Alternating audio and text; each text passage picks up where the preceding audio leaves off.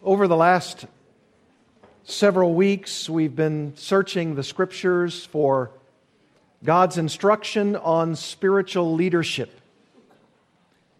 And thus far, we've seen many things that the Bible teaches us on this important matter of what it means to be an elder. You remember going all the way back to the beginning, we saw, for instance, the calling of an elder.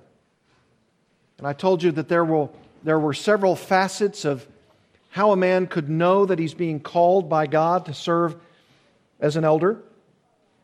And then we also began to look at the character or the conduct of an elder. And I split all of those qualifications that we find in 1 Timothy 3 and Titus 1 into particular categories. And you remember the first was his moral life, that he was above reproach. And then we talked about his morality. And then we looked at another category, his thinking, his life of the mind, and what he needs to do to think clearly in order to serve as an elder.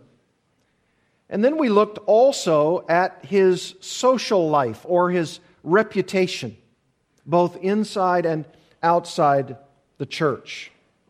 And that's where we looked at in this third category last time, so as to see that there are clear guidelines in God's Word for the examination and the qualification of an elder in God's church. And this morning I want to look at two more of these overarching categories: the capabilities of an elder and the creed of an elder, or what he teaches. The capability of an elder and the creed of an elder. And we want to center in first and foremost on this phrase in 1 Timothy chapter 3, verse 2, he is able or apt to teach. He's able or he is apt to teach. Now, as I did a couple of weeks ago, I shared with you a fanciful story about how someone would look at Paul the missionary. And this morning, I have another one of these apocryphal stories about Paul the teacher. And it is written by the Presbyterian Church in Asia Minor and their committee on qualifications. This is their ordination committee, and they're writing to Paul the apostle in care of Aquila the tent maker from Corinth, Greece. And here's what the coordinator of this committee, who's one Charles Finney, says to the apostle Paul. Dear Paul, we recently received a copy of your letter to the Galatians. The committee has directed me to inform you of a number of things which deeply concern us. First, we find your language to be somewhat intemperate. In your letter, after a brief greeting to the Galatians, you immediately attack your opponents by claiming that they, quote, want to pervert the gospel of Christ, unquote. You then say that such men should be regarded as, quote, accursed, unquote. And in another place, you make reference to, quote, false brethren, unquote.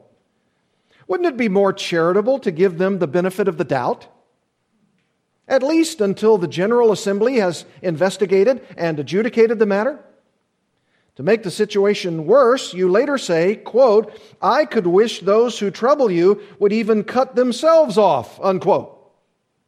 Is such a statement really fitting for a Christian minister? The remark seems quite harsh and unloving. Paul, we really feel the need to caution you about the tone of your epistles. You come across in an abrasive manner to many people. In some of your letters, you've even mentioned names. And this practice has no doubt upset the friends of Hymenaeus, Alexander, and others.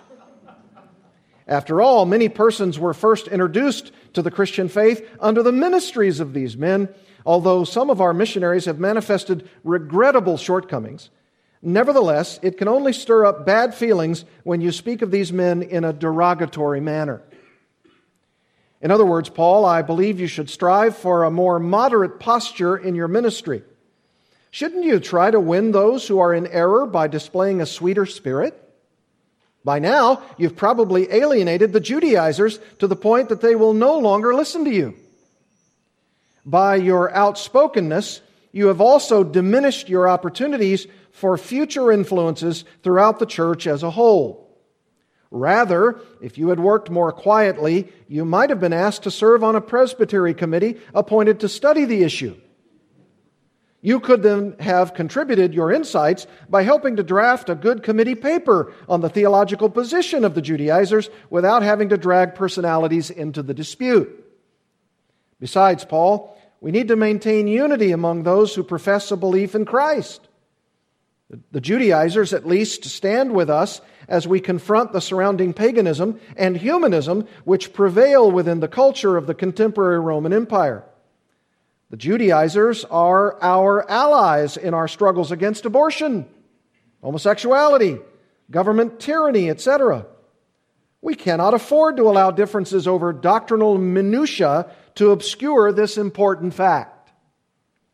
I also must mention that questions have been raised about the contents of your letter as well as your style. The committee questions the propriety of the doctrinaire structure of your letter. Is it wise to plague young Christians like the Galatians with such heavy theological issues? For example, in a couple of places you allude to the doctrine of election. You also enter into a lengthy discussion of the law. Perhaps you could have proved your case in some other ways without mentioning these complex and controverted points of Christianity. Your letter is so doctrinaire, it will probably serve only to polarize the differing factions within the churches. Again, we need to stress unity instead of broaching issues which will accent divisions among us. In one place, you wrote, quote, "Indeed, I, Paul, say to you that if you become circumcised, Christ will profit you nothing," unquote. Paul, you have a tendency to describe things strictly in black and white terms, as if there is no gray area. You need to temper your expressions, lest you become too exclusive.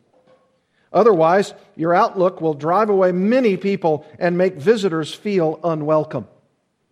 Church growth is not promoted by taking such a hard line and remaining inflexible. Remember, Paul, there is no such thing as a perfect church.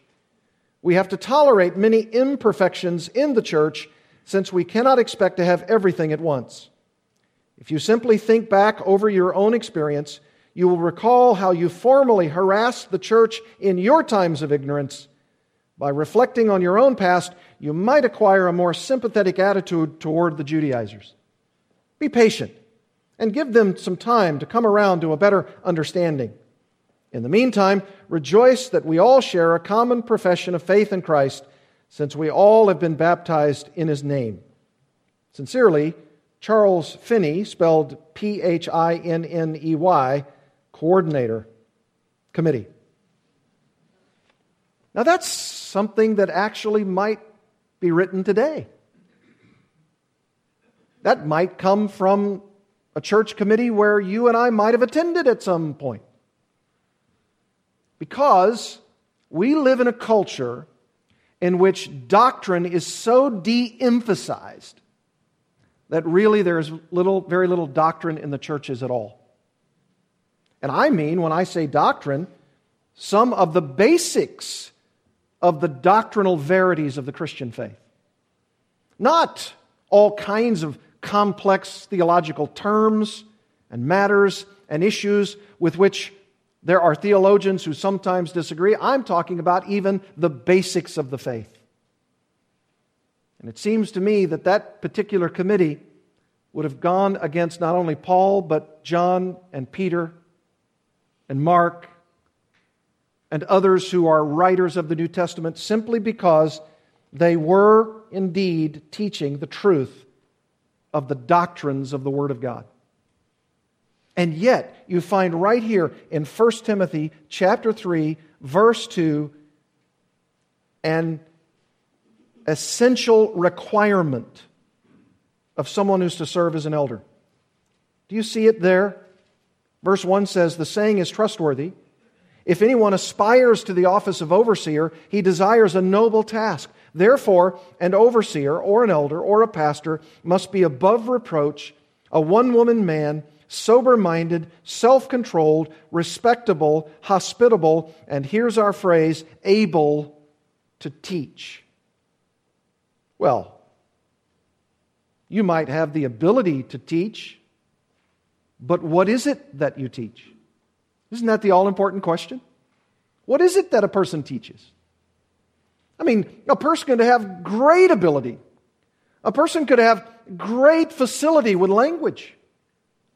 He could be a man who loves the study. He could be a man who is erudite and articulate.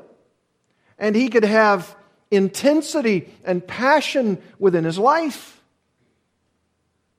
But the essential matter is, to what does he teach? For what does he teach? In what does he teach? Does he teach his own views? Does he teach his own life? Does he use illustrations about contemporary society? Does he seek to speak of implications about the world in which we live? Or does he occupy himself in the main with the idea of what the Word of God teaches and its clear and passionate communication to the flock? George Liddell said, "Give me a man of God, one man, whose faith is master of his mind, and I will right all wrongs and bless the name of all mankind.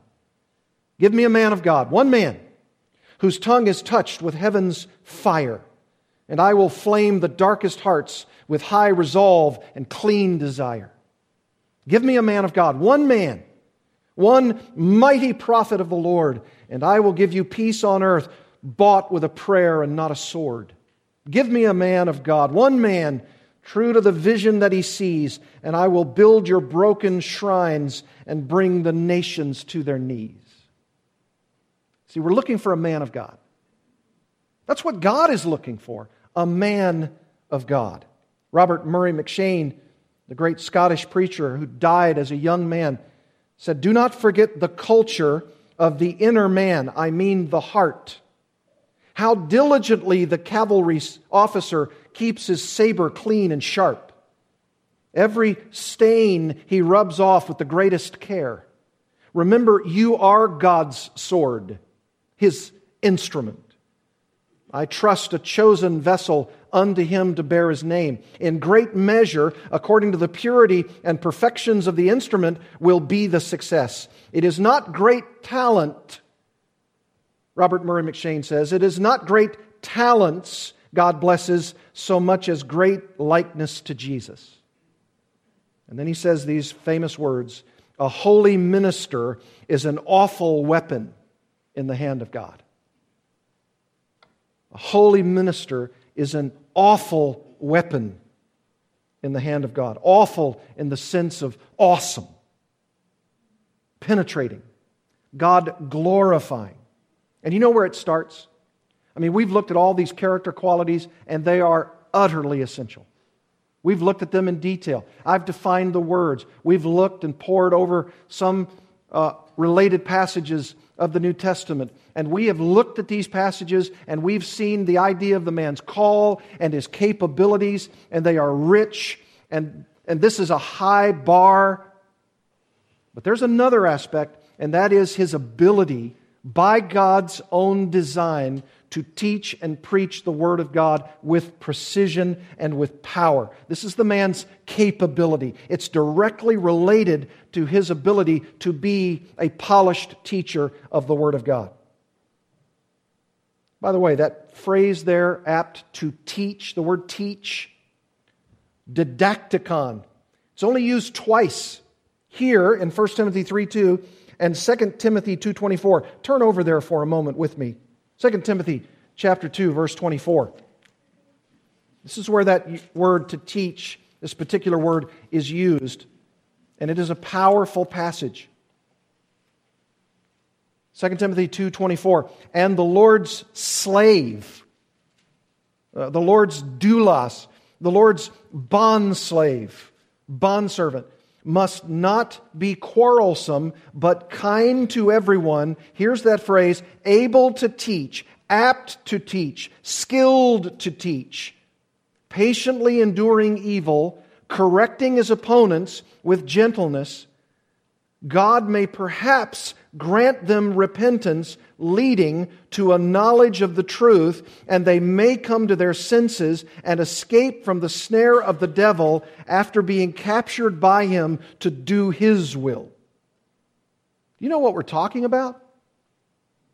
We're talking about a person who is called by God, capably qualified to be God's elder, God's pastor, because of all of those character qualities that we talked about, and that he's apt to teach, that he's skilled in teaching for this vocation. Here it is, that he not be quarrelsome, kind to everyone, that he patiently endures evil, and that he corrects his opponents with gentleness, so that God perhaps, through him and through his ability to teach, would bring people to repentance and a knowledge of the truth, and that they would come to their senses and escape devilish lies.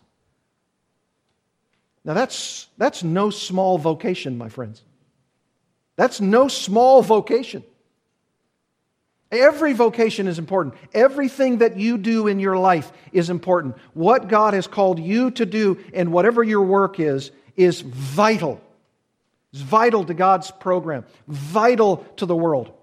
You have a vital part, and so is this. And this is so vital, it is so important that the skill of a man as God's slave is to teach with such kindness and with a lack of quarreling and with a bevy of patience, so that his opponents, those who oppose him and his teaching, would, by his gentleness and correction, be granted by God repentance, leading to a knowledge of the truth, and they could be lifted out of the kingdom of darkness into the kingdom of light.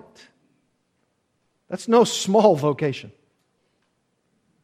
No wonder Robert Murray McCheyne and others say, you're an awful instrument in the hand of God. This is what we're looking for. It is the one who is qualified to teach, who manifests such skill in his teaching, that it actually separates an elder from a deacon. Deacon is to have all these character qualities. The church in general is to manifest these kinds of qualities. But an elder stands above the congregation in the sense that he's been called by God and gifted and skilled by God to teach in such a way that those who are opposing such a teaching will see that correction rendered in their life in such a way that their defenses are brought down, that Satan's kingdom is brought to nothing, and that person will be as a brand from the burning, raised from the fire, so that they are Christians forever and a day. This is a holy and awesome task. Look at 2 Timothy chapter 2, verse 15, just a few verses from where we've just read. Verse 14 says, remind them, does Paul to Timothy, remind them of these things and charge them before God not to quarrel about words, which does no good, but only ruins the hearers. In other words, if you're going to fight the battle on the real issues, not the externals. Verse 15, do your best to present yourself to God as one approved, tested and found worthy, a worker. This is your job. This is your vocation. This is your life. This is your training. This is your education, who has no need to be ashamed, rightly handling the word of truth. I love that phrase, rightly handling. It's the idea of Paul borrowing a word out of his vocation as a tent maker. And sometimes he was a tent maker and was doing ministry, and at other times he was wholly doing ministry. And as a tent maker, they didn't have the kinds of nice designs and the nice equipment and tools that you and I have today. And so they would have to do patchwork skins of animals, and they would have to bring them together. And of course, it wasn't so easily brought together. And so they had to cut it straight, these animal skins, so that they would all fit in such a way that that particular animal skin would be of optimum use. They had to cut it straight. So instead of saying handling accurately, we might say that Paul is encouraging Timothy to cut it straight, the word of truth. You got to cut it straight. If you don't cut it rightly, then you can have jagged edges. You can have misshaped pieces. You can have wrong doctrine. That's his point. This is utterly clear and crucial. Because if we're not taught by the ones who are skilled in teaching, we wouldn't know how to properly worship, or pray, or give, or serve, or evangelize, etc. That's why I told you last time that a man has to be called to this office. It's a calling. It's what God is doing. It's so easy for us to see this by way of just sentence logic, right? If God wants to build a church, which He does, and if Jesus Christ says the church is to be built and the gates of hell will not prevail against it, and that's what Jesus wants, and that's what He's doing, and that's what He's building the church to do, and if the church is to have leaders, as God says in 1 Timothy 3 and Titus 1, and if those leaders are to be those who are properly leading, then God will call such a men to lead the church, which is the church that He's building, which is the church which is the buttress and pillar of the truth, so that God calls men to lead the church so the church could be all that God wants it to be through its leaders, as those in the congregation follow such leadership. So the premium is on the leaders to be involved in the skill of leading properly and teaching well. Right? It's not hard to figure all of that out. If you want a passage, 1 Corinthians 12:28, and He has appointed teachers. He's appointed teachers. How do you appoint someone a teacher if he's not called to such an office? Makes no sense.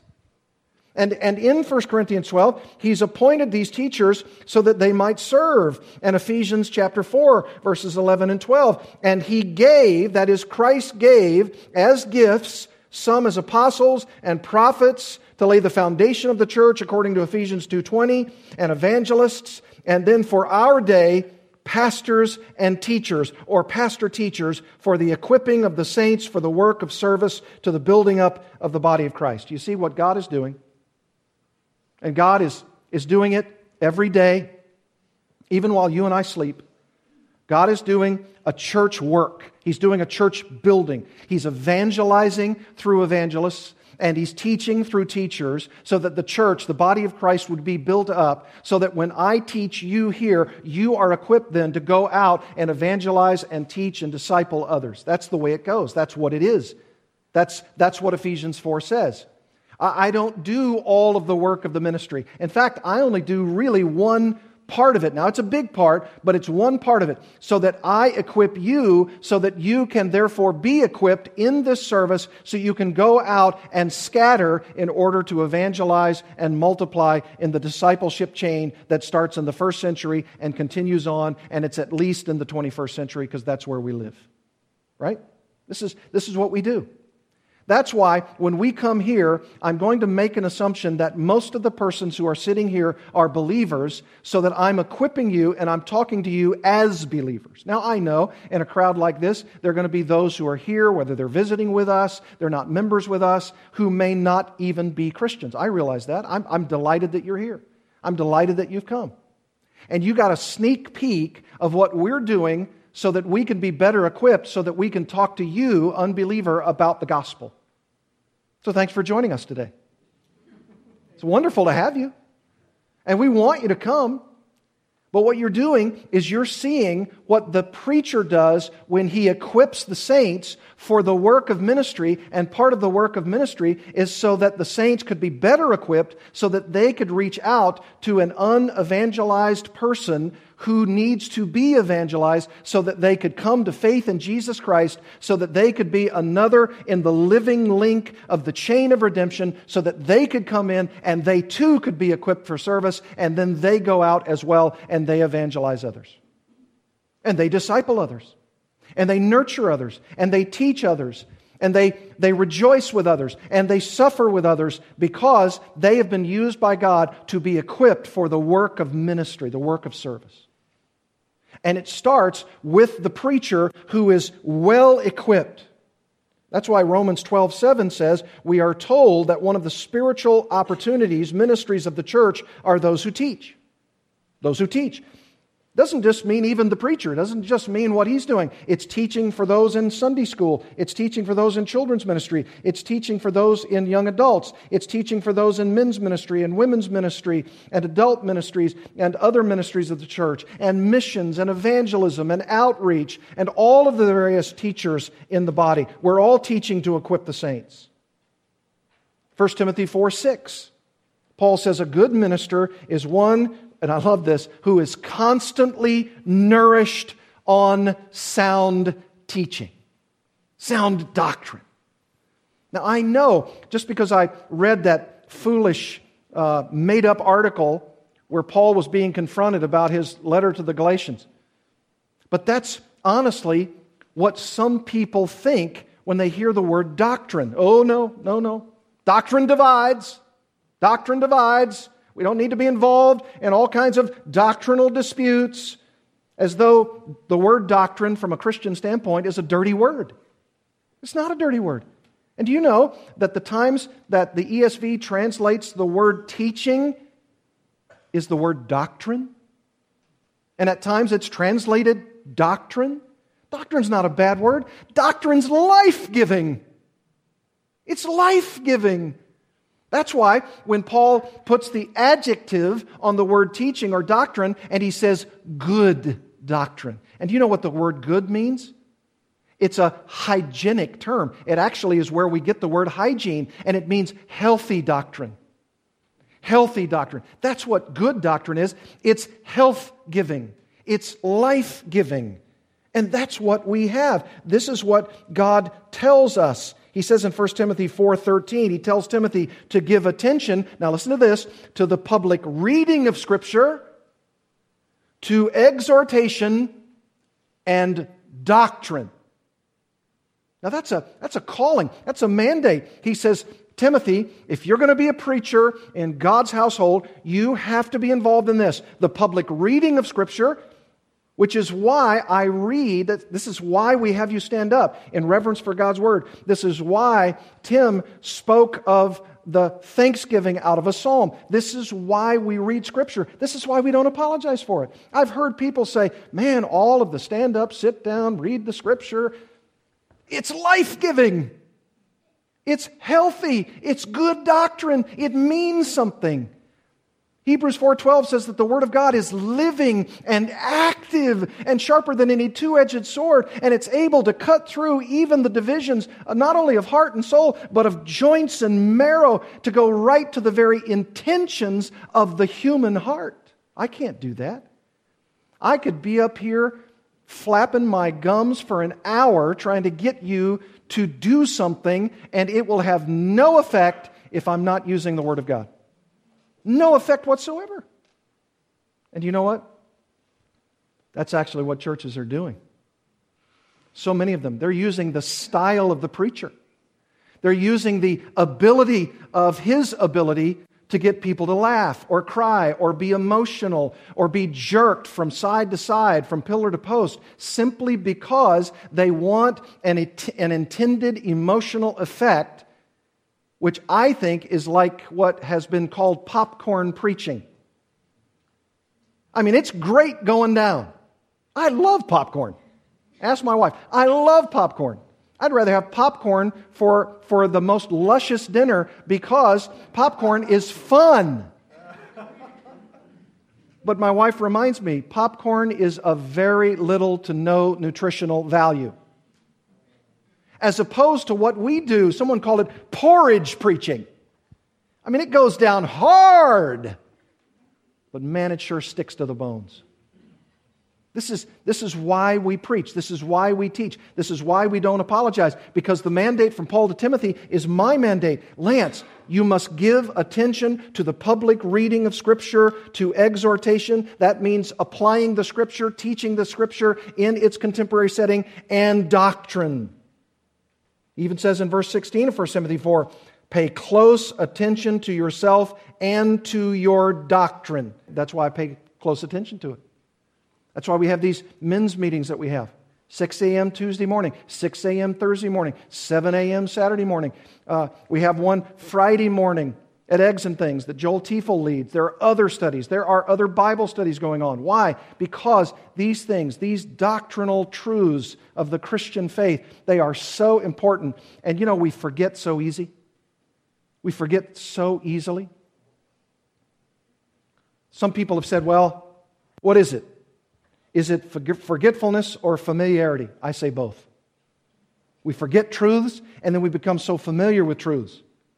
And then we have those who don't really want to hear truth much at all. And they've asked the question, do you think that's because of ignorance or apathy? And someone said, I don't know and I don't care. That's why we got to teach and we got to remind. And that's why Peter says, I've got to tell you again by way of reminder. And he reminded in actually 3 different texts that he said, I have to remind you of these things. Why? Because it's so easily forgettable, at least with our busy lives. Or it's so familiar to us. Or we don't know, or we don't care. That's why Paul says in 1 Timothy 5:17, an elder is worthy of receiving double money who works hard at preaching and teaching. Look at 2 Timothy 3:16 for a moment. 2 Timothy 3:16. This is, of course, a passage which I believe is so very familiar to many Christians. And it is for good reason. 2 Timothy 3:16. All Scripture is breathed out by God. It's exhaled by God and profitable for, here it is, teaching, that's doctrine, for reproof, that's reproving our disobedient lives, for correction when we get off the path, and for training in righteousness. And notice this, verse 17, that the man of God may be complete or adequate, equipped for every good work. Boy, this is my mandate. You're listening in on my quiet times. You're listening in on me hearing my marching orders from my commander-in-chief. This is what it says. This is what it means. In Titus 2:7, Paul tells Titus to be pure in his doctrine, pure in your teaching. I found this so helpful. I was reading this to the elders the other night at our elder meeting. There's a brother in our midst. He's a good man, Thabiti Anyabwile. Now, you can't say that 3 times in a row. Neither can I. Thabiti Anyabwile. He's written a wonderful book called Finding Faithful Elders and Deacons. That's what we're all about right now in our elder meetings. Finding faithful elders and deacons. And this is what he says so helpfully on page 78 under the chapter title, Able to Teach. This is what he says. Paul's criterion, able to teach, refers to the ability to communicate and apply the truth of Scripture with clarity, coherence, and fruitfulness. This ability is not limited to public teaching from the pulpit. Men with this ability might be gifted public teachers, or they might simply be gifted for one-on-one or small group settings. That's okay. That's certainly in bounds. Some men are not exceptional public speakers, but they are teaching and counseling the people around them from the Scriptures all the time. I like that. That's a good nuance. Very helpful. He goes on to say, teaching and ability is the unique gift associated with the office of elder, and aspiring men must possess it. He even says at one point, and I think this is so helpful, he says, when you're looking for a man like this, it needs to be asked whether the man demonstrates skill in interpreting a text, outlining a sermon, communicating biblical ideas clearly, applying the Scripture appropriately, and anticipating objections and pastoral needs in the body. He said, I had the privilege of serving with two faithful elders who were not good public speakers. One stuttered and the other nervously perspired. But in time, they became two of the best Sunday evening preachers at our church. Why? Because we were patient with them, and they worked at it, and they worked hard. And they couldn't get up here and do what I'm currently doing because they would be nervous and they would be perspiring, or they might be stuttering. But that's not even in and of itself momentarily a reason to say that person shouldn't serve as an elder. Maybe he can't do this, but maybe as an elder, both with the qualifications and his ability to dispense the Scripture to people in need, he can do that on a one-on-one basis. He can do that in a small group basis. Just because he doesn't do this doesn't mean that he can't be an elder. He might very well be an elder because he has the calling, he has the characterological capabilities, and he might have the capabilities not necessarily to do this, but maybe to do it out there in the hoi polloi of the churches, in the general people, the boys and the girls. Maybe he can do that in children's ministry in a very, very effective way. Maybe he can do that in a small group ministry, maybe in such an effective way that he's actually more of an effective small group leader than I could ever be. This is why in the warp and woof of what you're looking for in an elder, down to the gnat's eyebrow of his character and his calling and his capability, you want a man who's totally sold out for the Lord and who is wanting to shepherd the flock even if he never had the title. That's what you want. That's what you need. You say, well, what is it in terms of a guy who is called upon to do this, what you're doing? Or to do this, maybe not as a vocation, but he's to do this in spot duty. Or maybe he's to lead a bigger group. Well, here's what I would say. The first thing, of course, is the content itself. He must be teaching the Scripture. That's our plumb line. That's our standard. That's our rule. It's not his own opinions. It's not his own stories. It's the Scripture. And I think the second thing is to recognize that he has an accurate understanding of Scripture. In other words, he works hard at seeing Scripture being cut straight, where it's fitting together. There's a tapestry of his teaching ministry where he can put passages together, where he can put theology, doctrine together. And I think the third is just his ability. Now, for us to be able to look at this, I want you to turn your Bibles to Acts chapter 20. Because did you realize that this is what Paul is telling all of the elders in the church at Ephesus, not just Timothy, as he's talking to them on the island of Miletus, as he's going to see them presumably for the last time. And I want you to notice, he's going to talk about the content of Scripture, he's going to talk about the recognition of the teaching, the adequacy of the teaching of that Scripture, theologically speaking, and then the ability to communicate that truth. And he says it all here in Acts chapter 20. Look at verse 20. This is what he says about himself. He says, how I did not shrink, talking to these elders of the church at Ephesus, how I did not shrink from declaring to you anything that was profitable and teaching you in public and from house to house, testifying both to Jews and to Greeks of repentance toward God and of faith in our Lord Jesus Christ. I didn't shrink from declaring to you anything that was profitable. And since Scripture is profitable for teaching, for reproof, for correction, for training in righteousness, then Scripture is altogether profitable to be taught. And he says, I didn't shrink from declaring it all to you. Look at what he says in verse 25. He says, I went about preaching the kingdom of God. I proclaim to you the kingdom. Yes, look at verse 27. He says, for I did not shrink from declaring to you the whole counsel of God. Every phase of God's divine plan. Every area of God's divine work. And then look at verse 31.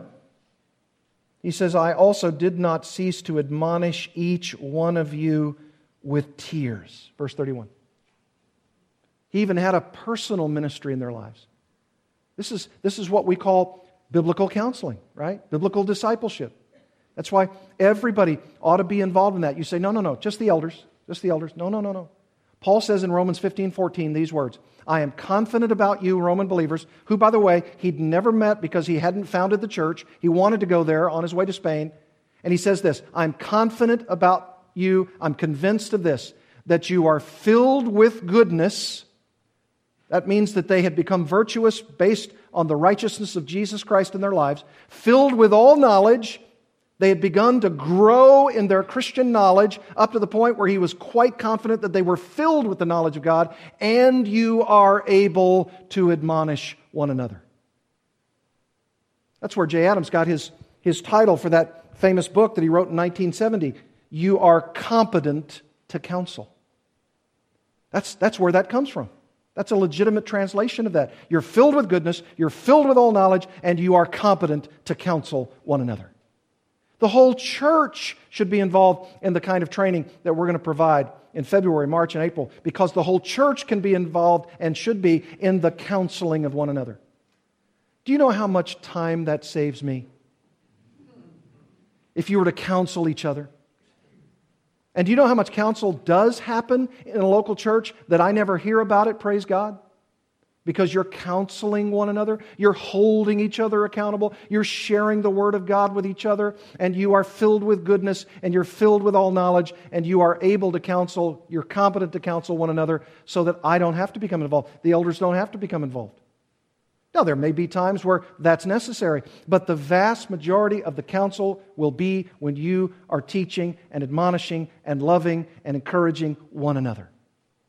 And that's what Paul is saying. You look at my model, Paul says, and according to verse 31, I didn't cease to admonish all of you with tears because you as elders needed my admonishment, and I did it for a period of 3 years. So I had this public ministry of teaching, and I had this private ministry of discipling and nurturing and admonishing you. Look at what he says in verse 32. I commend you to God and to the word of His grace. This is Scripture, the word of His grace.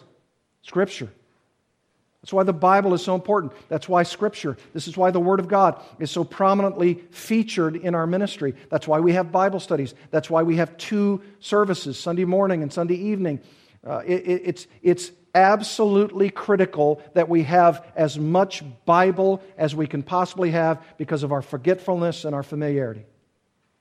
And then we need to recognize this teaching in such a way that we're putting it all together. Look at what he says in verses 37 and 38.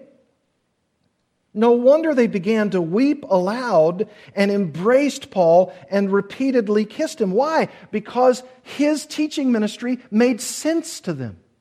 Do you know that there are churches in which people are flooding out because they can't make hide nor hair of what the man is saying up front? What is he saying? What's the point? I don't get it.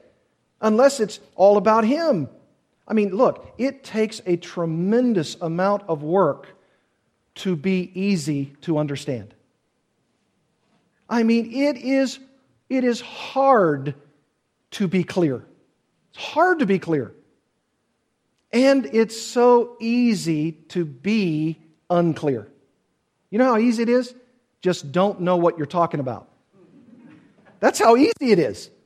If I just waltzed up here and I didn't know where I was going, and if I didn't have a word from God, I'd be a blithering idiot because I have nothing else to say other than God's word.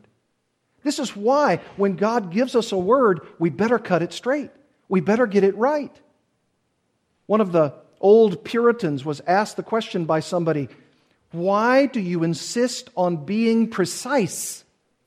And he said, because I serve a precise God. He's precise. I want to get it right from Him, and I want to translate it into others. And you say, well, that takes a lot of ability. Yes, it does. Look at verse 31 of Acts 20. Remembering that night and day, for a period of 3 years, I did not cease to admonish each one of you with tears. And apparently it was so effective that they were clinging to him and saying, Paul, don't go. Paul, don't go. We need you here. Repeatedly kissing him. repeatedly embracing him on the neck so that he would be there for them continually. And he had a mission. He had to go. God had to take him away, and he's turning around and he's saying to all of those other elders, now it's your turn. Go for it. You guys are skilled. You guys are capable, and you need to go do your ministry, and I need to go over here. He taught them, and they became effective. He says that to Timothy in 2 Timothy 3:10. He says Timothy had in fact followed his teaching. And that's because, according to chapter 1, verse 11, he was appointed a preacher, an apostle, and a teacher, and so his ministry was effective. I like what Alex Strock says in his book, Biblical Eldership. Like Israel, the Christian community is built on Holy Scripture. So those who oversee the community must be able to guide and protect it by instruction from Scripture. According to Acts 20, the elders must shepherd the flock of God. A major part of shepherding the flock involves feeding it the Word of God. Therefore, elders must be able to teach in order to do their job. The ability to teach entails three basic elements: a knowledge of Scripture, the readiness to teach, and the ability to communicate. An elder must know the Bible and be able to instruct others from it. Oh, so true. That's the capability of an elder. All right, what about his creed? What does he teach? Look at Titus 1:9. I'm going to show you a positive and a negative before we close. Here's the positive and here's the negative. This is the qualification of an elder. This is what he's all about. This is who he is. This is his life. This is his ministry. This is what he's to do. And here's the content of it all. Look at Titus chapter 1, verse 9. He, speaking of the elder, this is the qualifications for an elder, he must hold firm to the trustworthy word. That's Scripture. As taught, Scripture as it is taught in the pages of the Old and New Testaments, so that, in order that, for the purpose that he may be able, there's that ability word again, to give instruction in sound doctrine, that's the positive, and also to rebuke or refute or contradict those who contradict it. Sound doctrine. Scripture. So the positive is, you got to know sound doctrine. The negative is, you got to be able to rebuke those who are trying to contradict such sound doctrine. And I told you, sound doctrine is that word healthy words, right? Healthy teaching. Well, guess what? If it's not hygienic, then it's diseased, bad doctrine, filthy doctrine. A kind of doctrine that's so insidious that if it gets inside your DNA, you're a dead man, spiritually speaking. That's what he says. We got to watch out for that. We've got to watch out for that.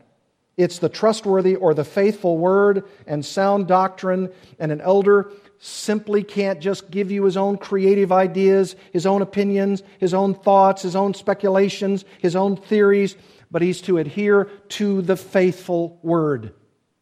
The word's faithful, be faithful to it. Do you remember what the prophet Isaiah said, God speaking through him? Isaiah 55, listen to this.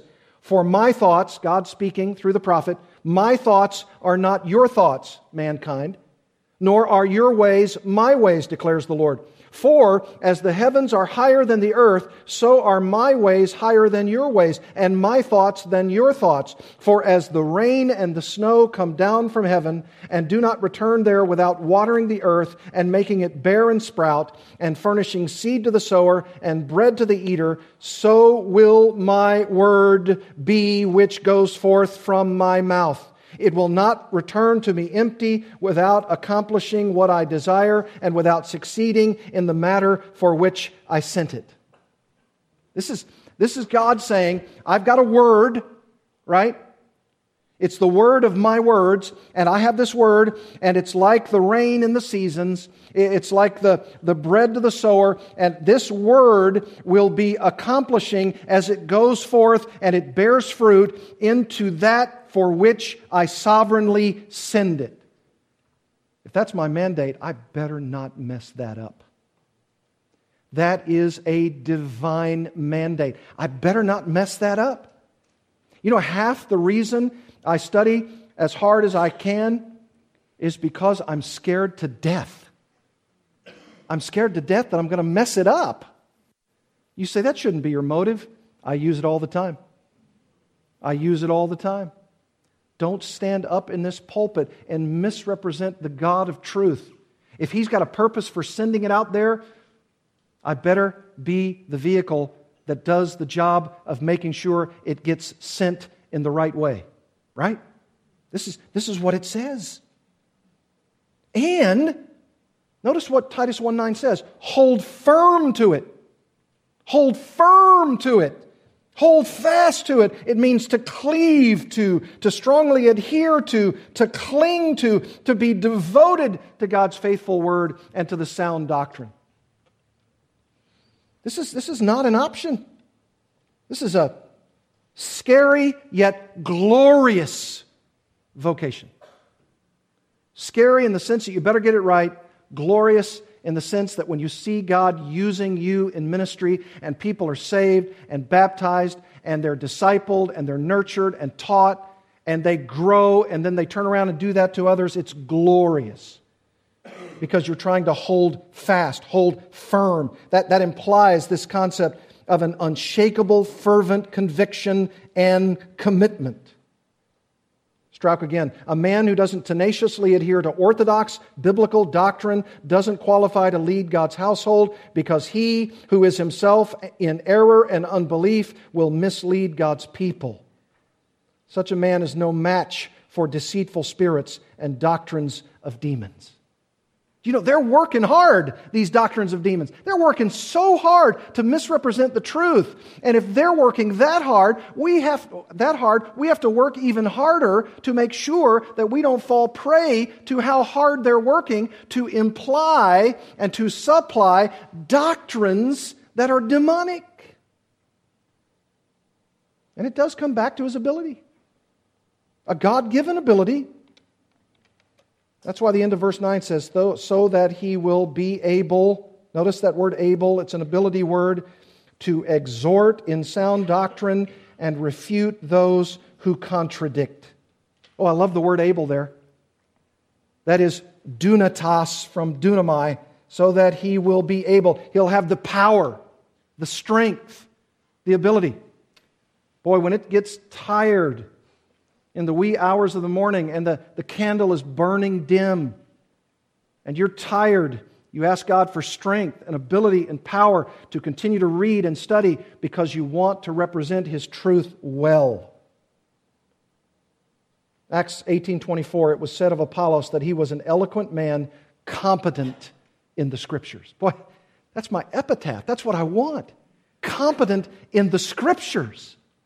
Or what Paul told Timothy in 2 Timothy 3, from childhood, that's from your mother and your grandmother, Lois and Eunice, you've been acquainted with the sacred writings which are able to make you wise for salvation through faith in Christ Jesus. And then he says what I quoted before. This is you, Timothy. You've been wise unto salvation, and now you've got to study hard. You've got to be a competent, complete, adequate, equipped man of God for every good work. And negatively, you got to refute unsound doctrine, which means you got to traffic in some of it so that you can know how to warn your people about it. Somebody just the other day sat with my wife and I in a counseling situation, and they said, I don't want to listen to the wrong things. I want to listen to the right things. And how about Joyce Meyer? I've been listening to her for a long, long time. And I said, she is a false teacher. Don't ever listen to her again. She's a false teacher. People, don't listen to her. She damns souls because she is damned herself. You see, that sounds like that committee saying, Lance, you sound a lot like Paul. Galatians chapter 1. If you or I or even an angel from heaven is preaching to you a different gospel, I am telling you that person is accursed. You better teach the right gospel because there really isn't another gospel. And the gospel of Jesus Christ is not the health and wealth prosperity gospel. That's a damning gospel that sends people to a fiery hell forever. Don't believe that gospel. Don't follow people like that. Don't do that for the sake of your own soul. Why? Because that's what we're up against. This is the difference between souls in heaven or hell. That's why we've got to refute unsound doctrine. And we've got to do it with the kind of facility, with the knowledge of the Word of God, and the ability to refute those who are trying to sell you a bill of goods that will take you right to hell along with them. I mean, look at 2 Peter as we close. This is what God's Word itself says. This is chapter 2 of 2 Peter. You think I just said something that was frightful? Listen to what Peter says. 2 Peter 2:2. And many will follow their sensuality, and because of them the way of truth will be blasphemed. And in their greed they will exploit you with false words. Do you want to see the greed in the health and wealth prosperity movement? They're making money hand over fist at those people's expense. Their condemnation from long ago is not idle, and their destruction is not asleep. For God did not spare angels when they sinned, but cast them into hell and committed them to chains of gloomy darkness to be kept until the judgment. And if He did not spare the ancient world, but preserved Noah, a herald of righteousness, with 7 others when He brought a flood upon the world of the ungodly, if by turning the cities of Sodom and Gomorrah to ashes, He condemned them to extinction, making them an example of what was going to happen to the ungodly, and if He rescued righteous Lot, greatly distressed by the sensual conduct of the world, for as that righteous man lived among them day after day, he was tormenting his righteous soul over their lawless deeds that he saw and heard, then the Lord knows how to rescue the godly from trials and to keep the unrighteous under punishment until the day of judgment, and especially those who indulge in the lust of defiling passion and despise authority. Bold and willful, they do not tremble as they blaspheme the glorious ones. Serious business, isn't it? And look at Jude. Jude even goes further. He's got picturesque language about them that is probably more picturesque, more metaphors and similes and stories about false teachers than any other book of the New Testament. He says, beloved, verse 3, I was very eager to write you about our common salvation. Hey, I wanted to tell you about Jesus Christ and our common salvation. And I was really excited about telling you this, and this is going to be fantastic. And wait a minute, I found it necessary to write, appealing to you to contend for the faith that was once for all delivered to the saints. I had to divert my presentation. Why? Verse 4, for certain people have crept in unnoticed, who long ago were designated for this condemnation, ungodly people who pervert the grace of our God into sensuality and deny our only Master and Lord Jesus Christ. And I want to remind you, although you once fully knew it, that Jesus, who saved a people out of the land of Egypt, afterward destroyed those who did not believe, and the angels who did not stay within their own position of authority, but left their proper dwelling, He is kept in eternal chains until gloomy darkness, until the day of judgment of the great day, just as Sodom and Gomorrah and the surrounding cities, which likewise indulged in sexual immorality and pursued unnatural desire, served as an example by undergoing a punishment of eternal fire. Yet in like manner, these people also, the ones that Jude is refuting. They're relying on their dreams. They defile the flesh. They reject authority. They blaspheme the glorious ones.